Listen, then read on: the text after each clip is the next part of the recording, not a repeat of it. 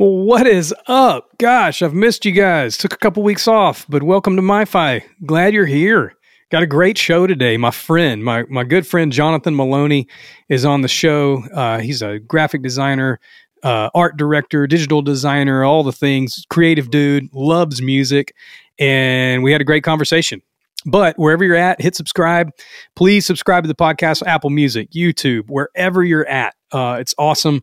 You get all the updates, the notifications, all the things, so you know when we're dropping new episodes. And we are back. We got some great guests lined up to finish 2022, so you're not going to want to miss it. And make sure that you're following MiFi on socials everywhere, too.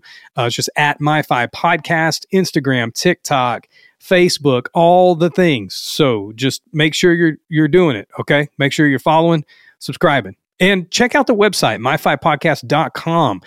You can get links to stuff. There, you can watch the episodes. We did some updating over there. You can listen online, right there as well, if that's your preferred method. But check it out, myfipodcast.com. Let's get into it.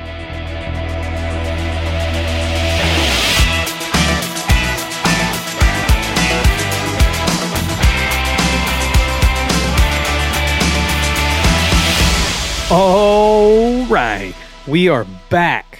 Took a couple weeks off, just chilling. Had a great episode with Todd Kearns a couple of weeks ago. If you haven't, go catch that and catch up. On the show, we were dropping a lot of episodes there and had a lot of fun. A lot of people. Got another good one for you today. Super excited about it. And my friend Jonathan, who's on the show, is a really good friend. We don't live far from each other here. We work together. Jonathan is a designer and art director at 12 Stone Church, which is right outside of Atlanta where we live. He also does a lot of design work, digital design stuff for nonprofits and businesses and bands. He's worked with John Nolan from Taking Back Sunday. He's worked with a band called Becoming the Archetype, which we had Jason Wisdom from that band on an earlier episode. And Jonathan just loves music. It's gonna be great. We're gonna get into it in just a minute, but it got me thinking because he does design stuff about record art and record covers. And so I pulled a handful of albums and just want to talk real quick about some of my favorite record covers, record art of all time. So I'm going to grab them here. And if you're watching on YouTube or Spotify video or something, I'm going to hold these up and talk about them just a little bit. And I'm talking in, I don't know, they're not in really any order, but they're fun. So this first record, I've actually featured this as a record of the week before. This is a band from Sweden called Deadlord, and the album is called Surrender. Ironically, Jonathan sent me this record as it was like right at the beginning of the quarantine deal, and he sent me this record to show me the record art, actually. And I thought he sent it to me because we share a lot of music back and forth. We like a lot of similar stuff, but we also like a lot of different things and trust each other's musical taste. So he had sent me this, and I thought that he was sending it to me to recommend the music. So I started listening to the record. I fall in love with it. It was like my favorite album of the year that year. No lie. It was my favorite album of the year that year. And I bought it on vinyl. It was kind of hard to get. It took a little while to get here, all that sort of stuff, but it's fantastic. And the cover art is really cool. It's like a guy in a suit with no head with like green smoke coming out. I don't know. It's hard to describe if you're listening online, but you should go watch us on YouTube. Then you see all these covers. You know what I'm saying? So check it out. I'm gonna post some of these on social this week too. And we can talk about record covers. It'll be super fun. Good old music nerd talk and stuff. Here's the next one that I love. This is Def Leppard Hysteria. You're probably familiar with it. I talk about it all the time. It's one of my favorite albums of all time. But this record art is just amazing. And this was like, it's one of those, like back in the day, this record came out in 87. They worked on this record a really long time. But this artwork, it was back when people were like, it was not digital. They were like putting this stuff together. And I don't know anything about that.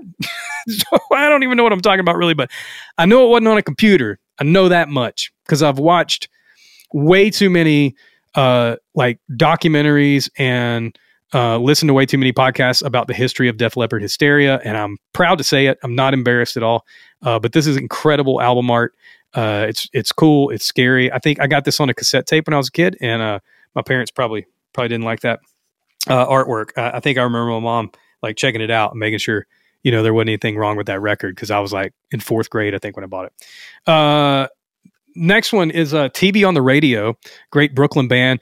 This record, Seeds is the name of this record. It's way up there for me. One of the reasons I love this artwork, one, it's just cool. It's just cool art, and I hope that you're seeing it, on YouTube or whatever. But it comes with this little thing inside of it. It's like and I don't even know if this is going to come across on video, but it comes with this little thing inside of it, and you it's like a piece of plastic, and it's like slotted sort of, and you like move it back and forth across the cover of the album, and the album art like moves. It's crazy. And I love when they do stuff like that with vinyl that kind of makes the artwork sort of come alive. But there's a lot to love about this record. It's as colorful and vibrant as the record itself. And I always love kind of when that's the vibe, it sort of matches the vibe and all that. So next, I've just got a couple more. I just pulled 5 of these, but I love a lot of Radiohead albums, but Hail to the Thief is probably my favorite record art. Stanley Donwood does all of the Radiohead artwork. And the story that I have read before was that Stanley Donwood and Tom York from Radiohead were like college roommates.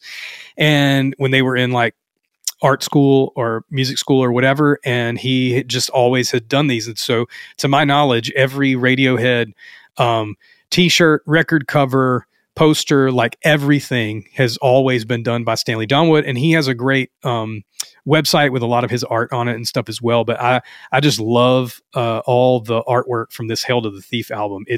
You can tell it's so intricate. It's like all these little things with words on them. They're like license plate size sort of things. I don't know. That's maybe a bad way to describe it, but it's really, really cool. Really, really beautiful. And last but not least, Pearl Jam, Lightning Bolt, which is not maybe if you're a fan, the record, but like it's not like a famous Pearl Jam. It's not like Pearl Jam 10 or Versus or one of the well-known Pearl Jam albums. But I think the artwork to this, when this record came out, I was captivated by the cover of it. And inside the vinyl, there's all these stickers. And I'm a sticker dude. I like stickers on my laptop covers and all that sort of stuff. And I just can't bring myself to peel these stickers off of this album. It's just so cool that it's in the record. And so I just think it's cool and I can't bring myself to do it. So anyway, those are 5 records I love. I'm going to post on social this week and let's talk about record art that we love. But in honor of my friend being on the podcast today, my record of the week can't be anything but Weezer Blue. And you're going to hear a story that Jonathan tells about his love for this album. Obviously, there's massive hits on this. Buddy Holly and Undone, the Sweater Song, and Say It Ain't So. This was a pretty huge record. And Rick Ocasek from The Cars, which I'm the only reason I always pronounce his name wrong. I'm probably saying it wrong right now. I think I said it wrong in the episode because we talked a little bit about this. But from The Cars produced this record, and it's a stellar album. If you're young and you don't know what this is, you need to go figure it out and listen to it. So on the show today, like I said, my friend Mr. Jonathan Maloney, he's an art director and designer from Atlanta, Georgia, around the area there. Up here where I live. And he's designed for a ton of great companies and nonprofits. He does a lot of work with 12 Stone Church here just outside the city. He's also a part of a collective of guys called the Brightful Studio. Jonathan and the Brightful Studio did the design work for the MyFi podcast, all the logos and animations and all that sort of stuff. And so you can check out their work at thebrightfulstudio.com, see some other stuff that Jonathan's done as well. And then his social handle is just at Jonathan Maloney. He is a fantastic friend and a fantastic human being. And we have a great conversation. We literally could talk for hours, and we do often about cool music and share a lot of cool music. And so I hope you enjoy this super fun conversation I got to have with my dear friend, Jonathan Maloney. What's up, Jonathan Maloney? How are you? How are you, man? I'm good. How are you doing? I'm good. It's hard to not act like I haven't seen you in the last week because we're friends and stuff. I know. And you're Lee? Yeah, I'm Lee. Nice to meet you. Cool. It's nice to meet you too. This is very nice to meet you. Honestly, it's cool. Like I've gotten to interview like a few close friends. Jonathan's one of my close friends. Mentioned that in the intro, but and that he designed the logo and the brand for MyFi. So thanks, bro. Man, I tell you all the time. It's like A, I love you, so I'm more than glad to do all this stuff. And then B, I'm like an actual fan of the podcast. So it makes me feel a little weird because I feel like the caliber of guests for you has just been like going like sky high, and then you're like, and Jonathan, my friend, he draws. Yeah. No, but dude, I'm so pumped, dude. I sincerely, I say this all the time, but like I sincerely listen to the podcast and I sincerely love it. So I'm stoked to be here. I love it, man. I appreciate it. And yeah, man, obviously we have, I don't know, like there's times I feel like we have really similar taste in music, but there's also like bands that like we legitimately like that the other one doesn't like. And absolutely. Like have other friends like that, or anybody who listens has friends like that, where I have people like Jonathan, I respect your musical opinion so much. And then there's bands I go, well, but why don't you like Pearl Jam, dude? All right. Dude, it's like I feel like we have an age gap of about what, like 8 years? 5 years, 8 years? Yeah. I don't know, something like that. So it's like you're like there are times where I forget that, and then you'll be like talking about like Pearl Jam or like I mean, a band like that, and I'm like, yeah, I respect them, but I wasn't really there, right? Yeah, like I was there, but like I mean, we can jump into this, but it's like my wife grew up on like 90s, and she loves it, and she'll like ask me questions about bands from the 90s all the time, and I'm like, yeah, I'm sure it was great, but like my parents became Christians in the like 80s and 90s, and there was like some rule where like you just didn't listen to secular music at all. So like I literally had no access to it. So like I understand the importance of all those bands now, but it's like I just yeah.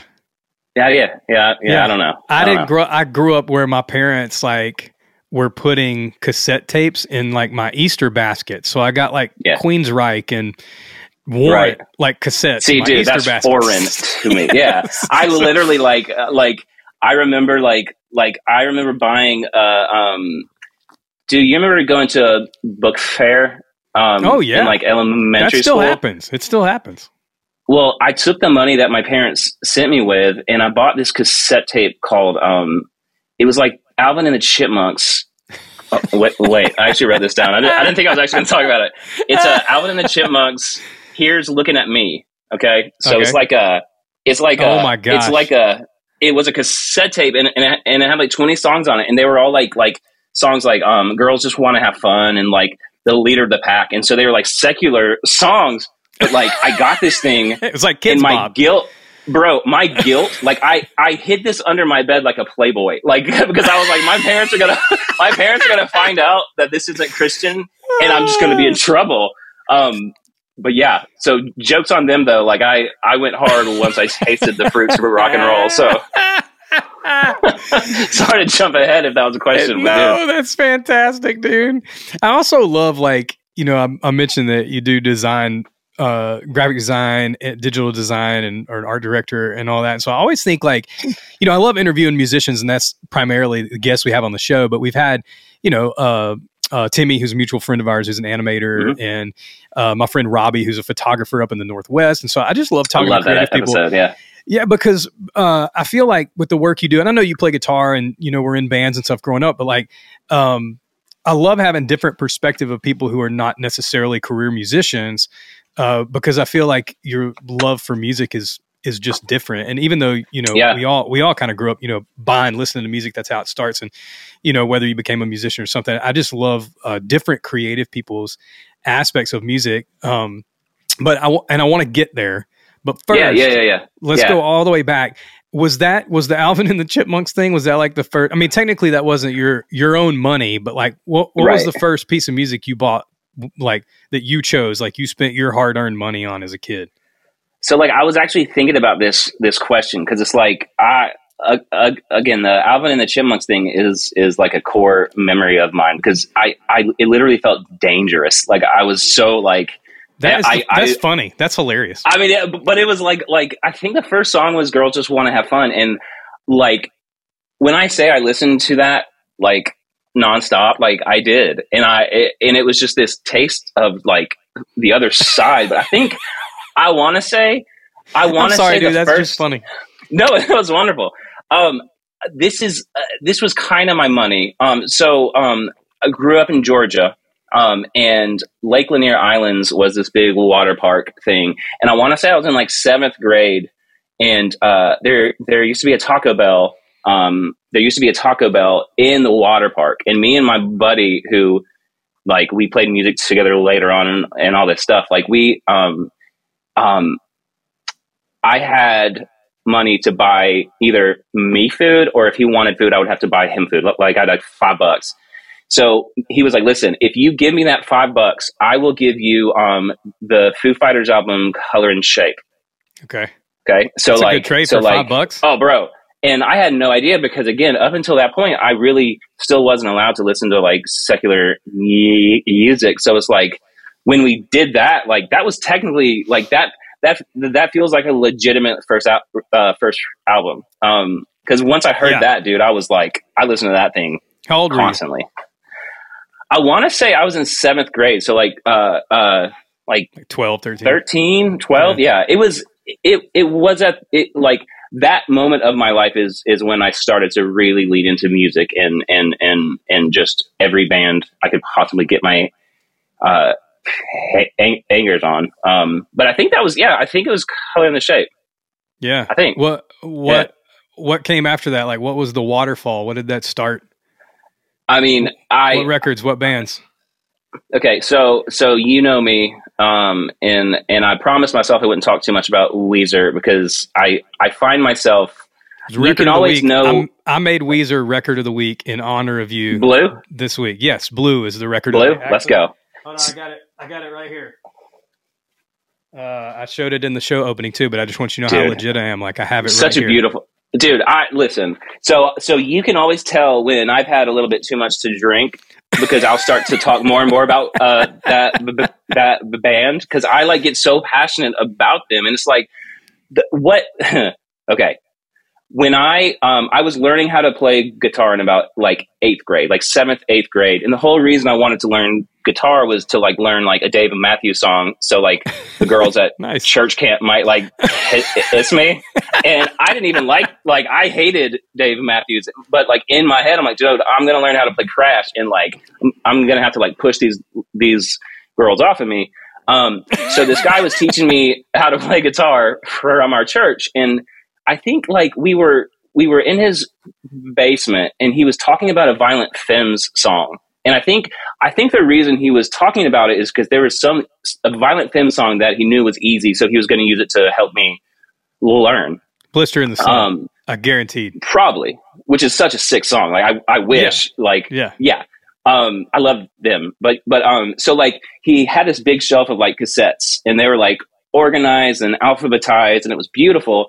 And he was like, well, it's not here. So he opens this like junk drawer, and there was cassette tapes everywhere. And I looked down, and I remember this so clearly. Like the Weezer Blue album was like right there. And I look, and I'm like, those are the 4 most normal looking dudes I've ever seen in my entire life. So in my head, I'm like, I'm sure this is some like gospel group or like something like, there's no way this is a rock and roll.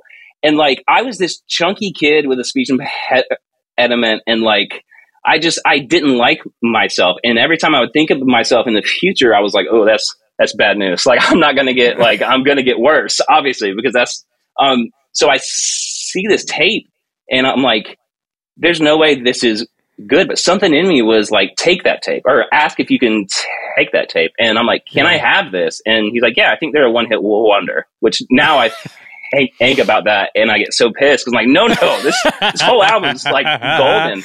So like, I remember putting the tape in when I got home, and like the first song of that album is My Name is Jonas, and the first, like the introduction is just an acoustic pick, and then it explodes into power chords. Yeah. And I hate when people say like, oh, this band like saved my life and this and this and this, but like knowing that these 4 normal looking white dudes like rocked so hard, yeah. I was like, I have a chance. I make a joke. I'm like, Jesus, Weezer, and antidepressants saved my life. like without the in that order. But it's like that. I mean, like that album, man. It shifted the way I saw the world, and like all of a sudden, I was like, I had this confidence I had never had. Yeah, that's which super sounds cool. so over the top, but it was like, dude, I love that band. Well, I think that's amazing, by the way. I love like rich stories. Like, and honestly, like we've talked a lot. I don't know that you've ever told me like the depth of that. And Yeah. I think that was part of what was so cool about some of the music in the 90s. Like, our age difference, is I grew up in hair metal, and I thought like the hair metal thing was like the guys dressed up like superheroes. You know what I'm saying? Like, Mm-hmm. Yeah. they were in like costumes and makeup, and it was like, this is fascinating because they looked like they were out of comic books. It was like, Yeah. I would love to be a superhero like this, and you could dress up like them for Halloween. You know what I'm saying? Yeah. It was like you can make toys like of them. But something came about in the early 90s, with grunge, but even like deeper than that was just like all the alternative bands that came out. Like I wouldn't call Weezer a grunge band or Smashing Pumpkins necessarily a grunge band. Like, but it was just like alternative music, but it became like relatable in a sense and like attainable in a sense. Yeah. And so it was really like eye opening. And I think that was the explosion of a lot of kids playing music because it felt attainable. Well, all of a sudden, like it was that like ebb and flow. It's like it was this big, shiny, untouchable music scene that only superheroes were a part of, and in response to that was a bunch of like dirty, gross kids who were like, no, like let's just play power chords and like wear like plaid. Well, there was nothing since punk rock, since like late 70s, early 80s, like Ramones, you know. Punk rock that was accessible like that you could play. Even like the hair metal stuff it was just, or the 80s rock stuff, there was so much talent in it, and not that there wasn't in the 90s, but there was so much musical virtuosity in it. It was really hard to play. And so when that stuff came along, it was like, oh gosh, like I can learn this in a couple of weeks instead of like trying to play this solo from this Motley Crue song over and over, and I still can't figure it out, whatever. And so that was, but I love that it's on like a personal level, something different, for you. That's pretty huge. Oh yeah, dude. Yeah. What came after that, man? Like what were the bands, after Weezer that obviously cracked the door open? Yeah. So that really opened, that really just, again, it sounds over romanticized and so dumb, but it's like it gave me this confidence. I was a weird kid, and then all of a sudden, like I'm a weird kid, and then like weird kids like find each other, right? So like I found this group of kids who, like, back in the day, it was like 4 or 5 of us who were like into this music scene, right? So Weezer was the gateway to everything else, and I still feel dumb calling it this, but it's like people called it emo. Right. Yeah. Like emo became like a kind of bad word because like there's so many different versions of it. Like some people think like, oh, emo, that's like Fall Out Boy and like My Chemical Romance, and they wear eye makeup and this and this and this. But like there was a scene before that of, again, just like normal dudes just wearing thrift store shirts and jeans and just playing really authentic raw punk rock. The Get Up Kids was one of the first albums I like really was like flabbergasted by, because I'm like, this recording sounds like garbage. Like it sounds like somebody recorded this album in like a trash can, and it was 4 Minute Mile. So that was their first album, which that led me to, back in the day, like you know this, but there was a season where like the record label that you were on meant more than anything else. Man. Yeah. So like I found Vagrant Records, and so anytime I would see Vagrant Records on any album, I would buy the album no matter what. So this was pre-internet. This was like 99. So the Get Up Kids I freaking loved. Saves the Day was one of my like top 3 albums of all time, is Through Being Cool. And again, it's funny because now I'm making this connection while we talk. Like the cover of Through Being Cool is, again, 4, 5 average lower middle class white kids on a sofa, and it's like they look like me. Like they look like me. Yeah. And it's just, I just fell in love with authenticity, raw music, and like punk rock. Yeah, dude. That's interesting. I wonder how much of our like love for certain artists has to do with one of two things. Either we find music that's relatable to us, or we find music that creates a world we want to be a part of.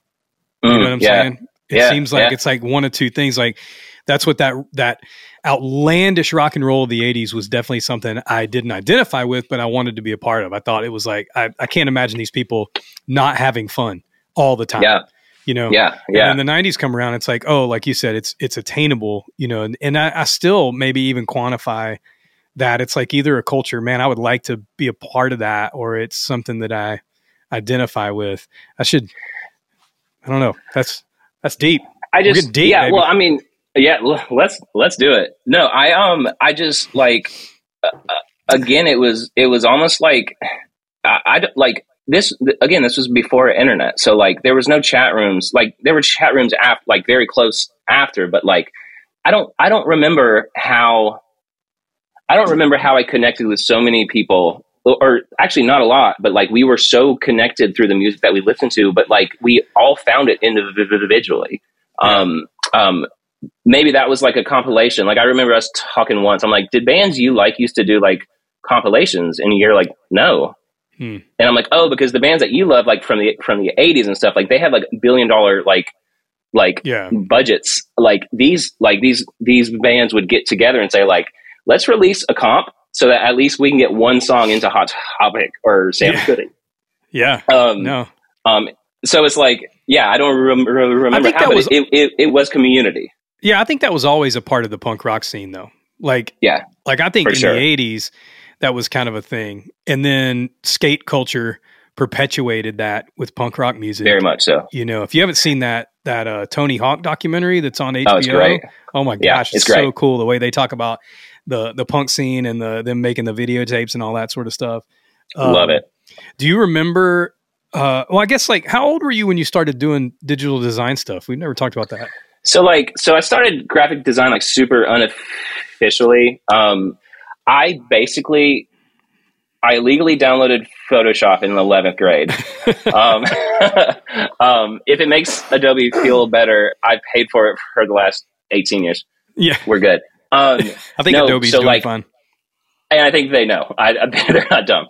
I think I would literally design fake album artwork, and I would design show posters for the bands that were in my scene.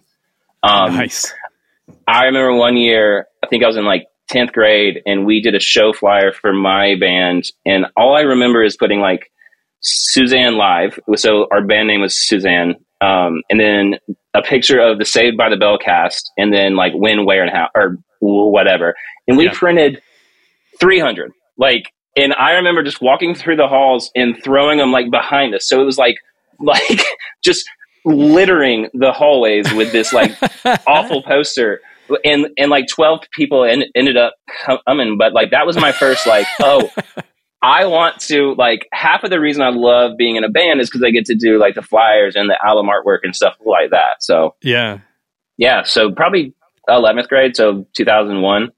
Was there like a record? Do you remember like, I guess when you were falling in love with obviously the record art, connected with you when you saw people like you, but was there art that you remember on early records that you're like, that's amazing artwork? To this day, my favorite album cover of all time, and this always shocks people, but Andrew WK, I Get Wet, right? Oh yeah, it's I love that album.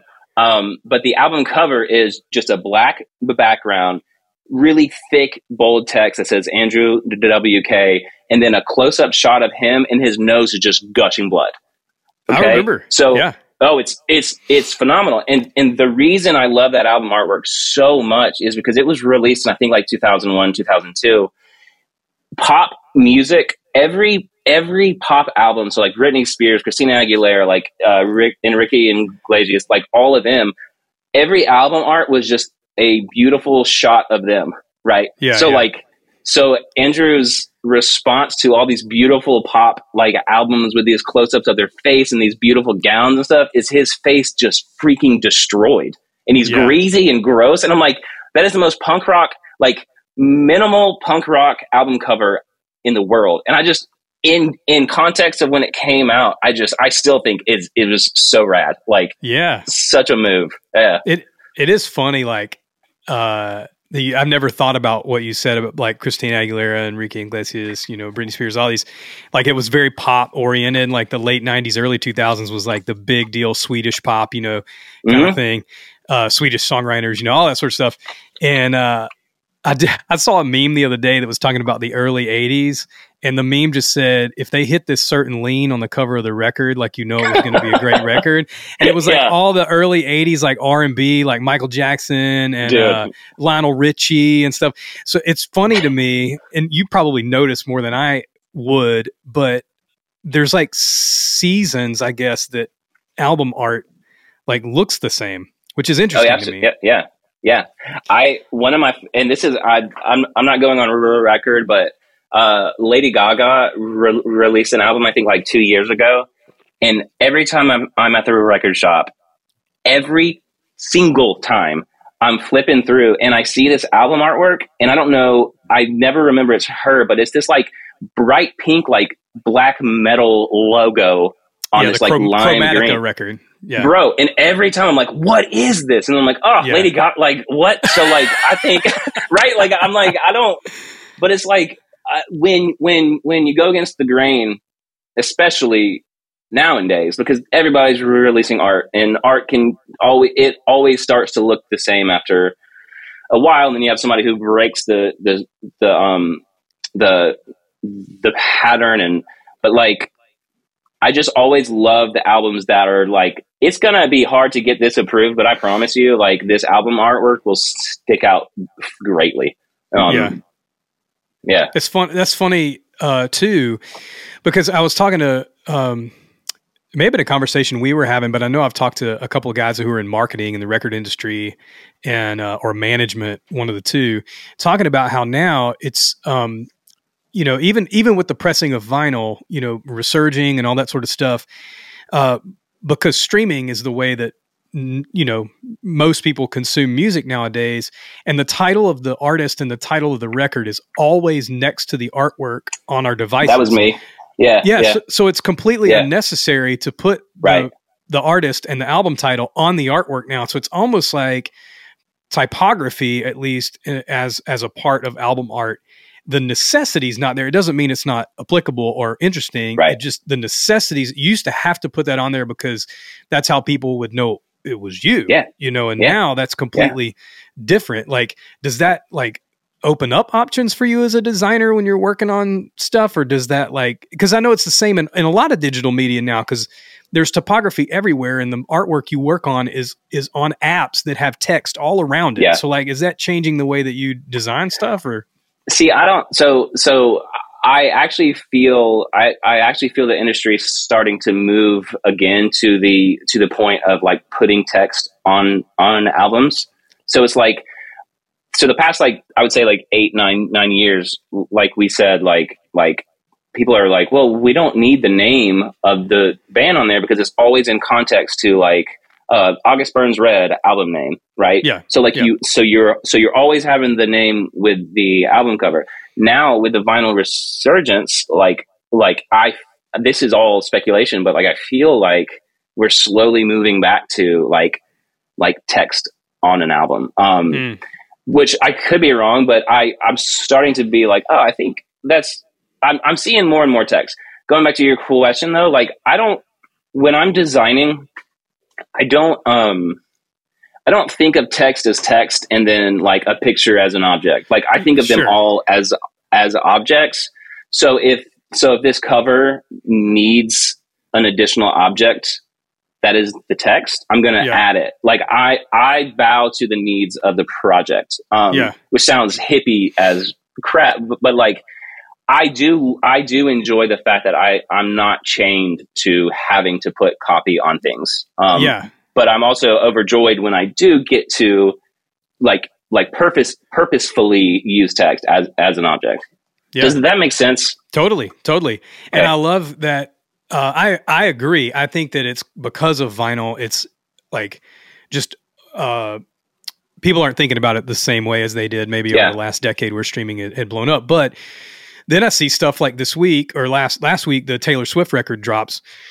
And so she has like artwork that's on Spotify, Apple Music, all that stuff. And then there's 4 vinyl variants. I don't know. Have you seen? I know. Well, not just the vinyl itself, but the covers. Like and the inside booklet. So they're all different too. So I actually I'm obsessed with this new album. To me, that's like a huge value on design. Where over the last like 9 or 10 years, it was like, hey, can you give me a 3,000 by 3,000 square and leave me alone? Yeah, you know, I love the most about it. It's like you can think that like Taylor's just doing that for like a money grab.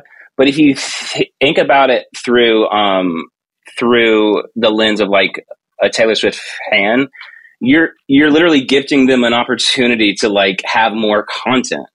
Like, and I just think so I actually love that album. I have a lot of friends who don't, but like even the artwork, man, it's like going back to like, oh, it's not just it's not just one image. It's like like she not only has the title of the album on it, but like she has the track listing, and it's like it's just so it's just so cool, man. I'm a big fan. I'm a big fan of when an artist can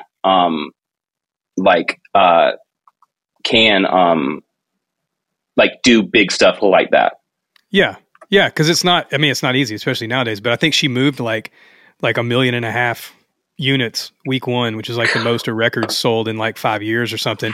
And I mean, it's not just her. I mean, and it's not like we tend to talk about like physical units of music with older artists who are like reissuing things or something. But like, man, the Harry Styles record sold big. The last Adele record sold huge. Like this Charlie Puth album I heard is selling great. Like, you know, there's a lot of, you know, modern pop artists who are doing that too. And I agree with you. It's funny if you only buy like one variant of the Taylor Swift album, I think that like when you listen to it, at least for me, like I know what the cover of a record looks like when I listen to it. So I associate it with that visual. And that's like super important to me, you know? And there are things like as blatant as like Weezer Blue or Metallica, the Black Album, that we like literally refer to them. They're like known not by the name, but by the like, even though that is the name of the record, but it's like they're associated with it was so bold what they did art wise. It defined the record. Like Metallica could not call that record anything but the Black Album. You know, we couldn't call it. It's the Blue record. And even what's the Green album too, right? Yeah. So Weezer has self-titled records. And on paper, they are just called Weezer, right? Yeah. But you have the Blue album, you have the Green album, you have the Red album, Black album, Teal album, and that's it. So like the lore of that band is just incredible. Yeah. But yeah. Again, I'm holding myself back. But yeah. No, I get it. I get it though, dude. That's awesome. What are some records that have come out recently that you love the record, but you also love the artwork maybe? Man, when we went into quarantine, like I remember up until that point, like I was having a lot of trouble like finding new music. Right. I would just find myself going to bands that I already knew and records that I already knew. And I was like, I just could not find new music whatsoever. For whatever reason, during quarantine, it was like all of a sudden I started to like just have time to like discover again. And Apple Music is the freaking best. Like, I don't feel like that those curated lists and stuff are every Friday I just go through and just but that was the beginning of me just diving into like a lot of new stuff. The first album I really fell in love with was Low. The band is called Low, and the I wrote it down because I forgot what the actual album was called. Hold up. it, hold up. This is why people listen to podcasts, right? Low, and the album's called Double Negative, and it's a pink cover, and it's like a black chip.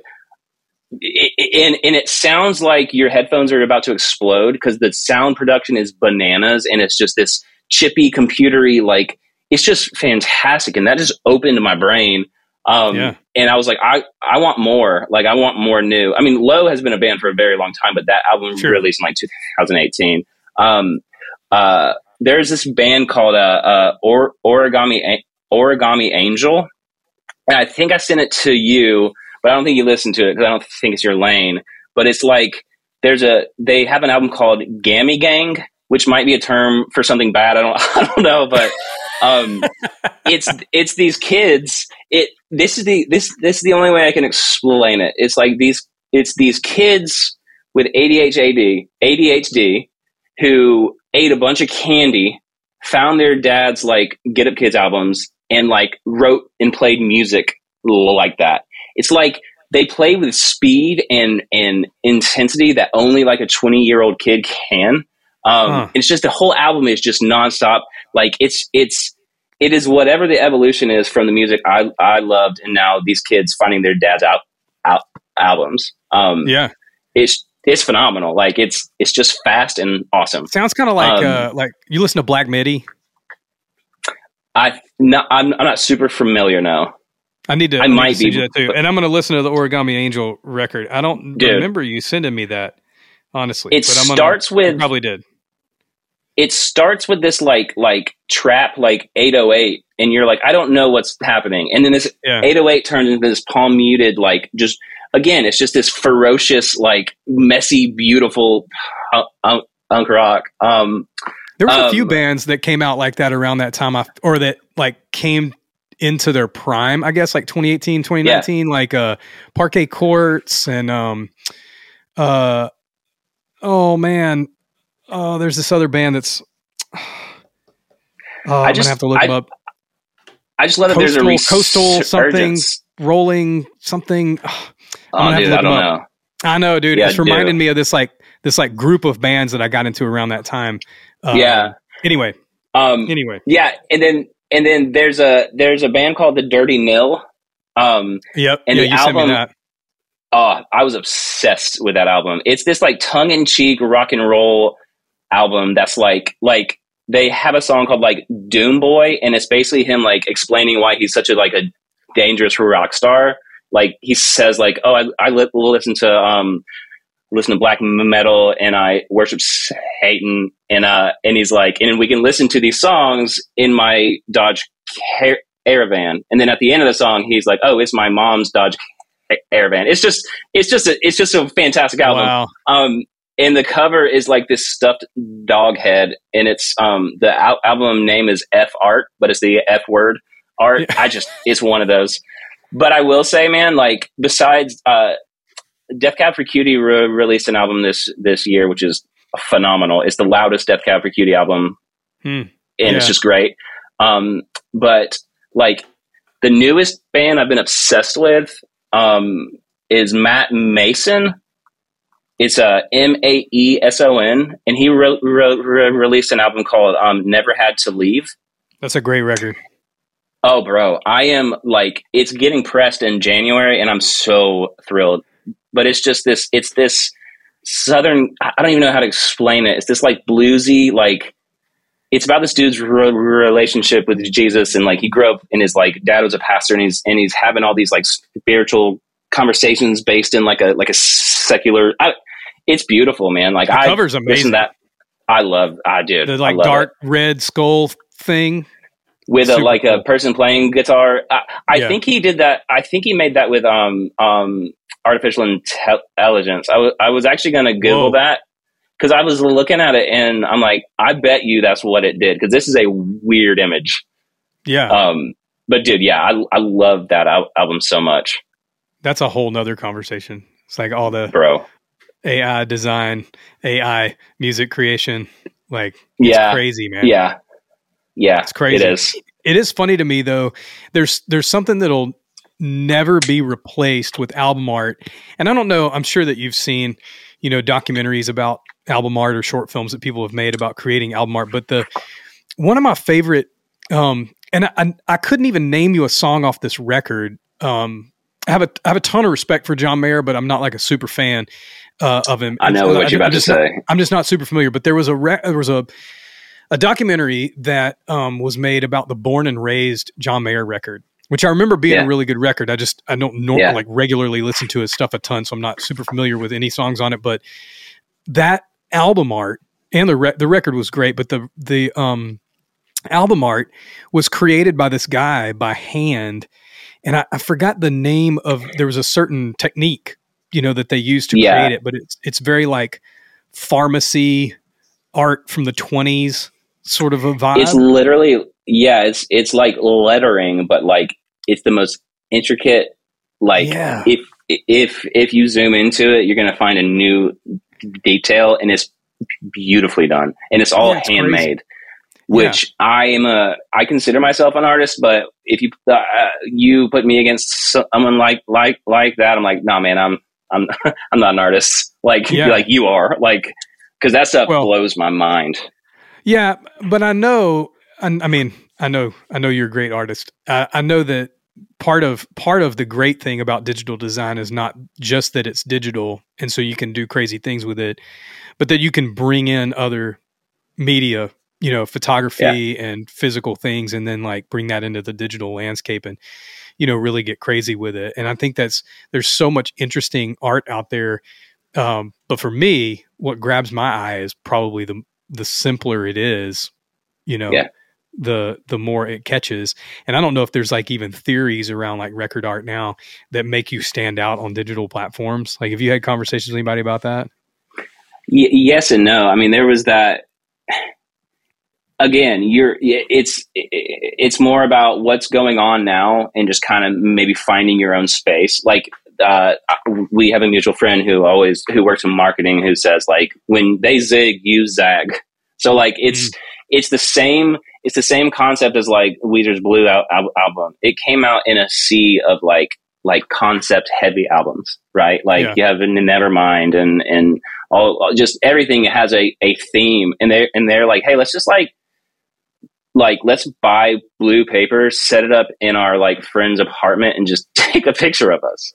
And that, in comparison to everything else at the time, like it sticks out. And like, I think with digital art, I think it's the same thing. It's not about what you do. It's about like responding to what's been done, if that makes sense. I don't know if I just talked in a circle, but there's not really an answer in my head, but I get it. Just being unique and it's great. All right. Yeah, man. Last thing. And I think I know 3 favorite records. I'm going to surprise you. Are you? Oh man. Well, no, I'm not. Cause I would not be able to sleep tonight if I lied about it. Cause this is very important to me. 3, starting with 3, and the order is very important. 3 is Further Seems Forever. The Moon Is Down. Nice. The first time I listened to that, I played guitar, but like I heard this album and I'm like, oh, I don't even know how they're doing what they're doing, like musically, because you listen to it and it's smart. Like it's meticulous and smart. And I was so used to just like messy power chords and leave the E open. But when I first heard them, it was on a compilation. I think it was the Emo Diaries, like version 4, which sounds awesome. But like, I was obsessed with like, dude, like these dudes are scientists. And just that whole album and just the lore of the album, like Chris Carrabba was the singer. He left before it was even out. So they still released it. It was just a whole thing. I actually just got the 20-year anniversary record or vinyl in the mail yesterday, and it's great. Oh, nice. Number 2 is, yeah, dude, it's awesome. Number 2 is Jimmy Eat World Clarity. It was their album after their first album. They got signed to Capitol, and basically they got signed and then nobody did anything with them. So when they released their first album, it just kind of flopped. And so they were like, listen, let's spend every penny of the budget for this next album and just do the weirdest album of all time. Like there's like a xylophone in it. Like it's just this beautiful, it is purely them. And they literally thought it was going to be their swan song. So it just has this heart, man. And just, when weather gets older, that's the first thing I put on. It's just such a good album. Number one is Weezer. It's Pinkerton. That was their sophomore album, and it was in response to the Blue album. So the Blue album is this perfect pop rock record. Like you could show it to your mom, and like she would love it, and like it was very like candy. For whatever reason, Rivers, who's the singer of Weezer, he all he wanted in his entire life was to be a rock star, and he became one. And he's like, "This sucks. I don't like the attention. Like I'm getting love letters from like kids in Japan, and he's going through this thing where all of a sudden like girls want him, and so it's this. It is the first time I heard feedback in an album like on purpose. Like it was like feedback from the guitar on purpose. It was the rawest. Like they produced it. Rick Rubin, the dude from the Cars. Oh, Rick Ocasek. Ocasek. So he produced the Blue album. They self-produced Pinkerton. It was this vulnerable, awkward, like raw album that is said to like has kicked off the like emo movement, because it was just this terrible. It was awkward because it was so real. It was so awkward and real that Weezer didn't make any music for the next like 7 years, and he didn't even talk about the album for like 10 years because he was humiliated. It was one of those albums that like set and just grew. Dude. But yeah, dude, that was one of those bands, man. That was my introduction to Weezer, actually. Like, I remember I saw Buddy Holly on MTV, but a friend of mine, but aside from that and like Sweater Song and, like hits, I had never really gotten into them. And a friend of mine let me borrow Pinkerton on CD. And I just put it in my car, and it was one of those that like just stayed in for a while.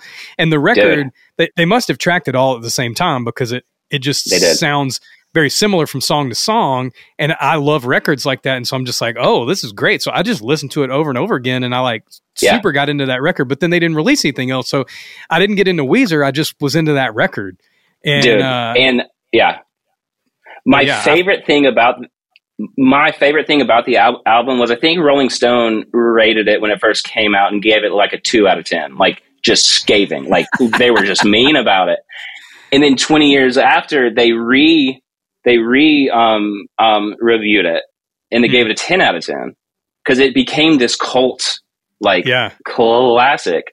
It's like the Blue album and Pinkerton can't live without each other, because they're such a juxtaposed, like it's if you tore this dude in half, and you'd have the purest version of this and this. So you and I need to start a Weezer podcast, and no one will listen to it except for me. I would record it and then re-listen to it. So I'm like, man, I just love that band, even when I'm just talking about them. Well, dude, thank you so much. This has been a blast, man. I love it. Have a good one, man. I love it. I'll holler at you later. Yeah, buddy. You too.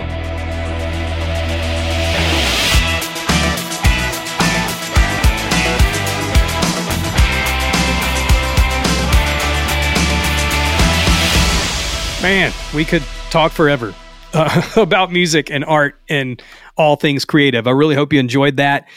Make sure to follow Jonathan if you like on social media. He's just at Jonathan Maloney everywhere. I'll put that in the show notes as well. And you can check out more of his work at brightfulstudio.com. And you can follow the Brightful Brightful Studio on Instagram as well. And I'll put all that stuff in the show notes, so you can just go click on it and check them out. Have some other cool friends who are a part of that little collective and stuff as well. So go check out their work. They're awesome. They did all the artwork, like I mentioned, for MiFi, and the animations and all the things you see on the YouTube stuff, and the name slates and all the stuff, the stickers, the hats that you've seen, that we talk about, all that sort of stuff. That's all from my friends there at the Brightful Studio, Jonathan and Timmy and Alan, and super grateful for their help.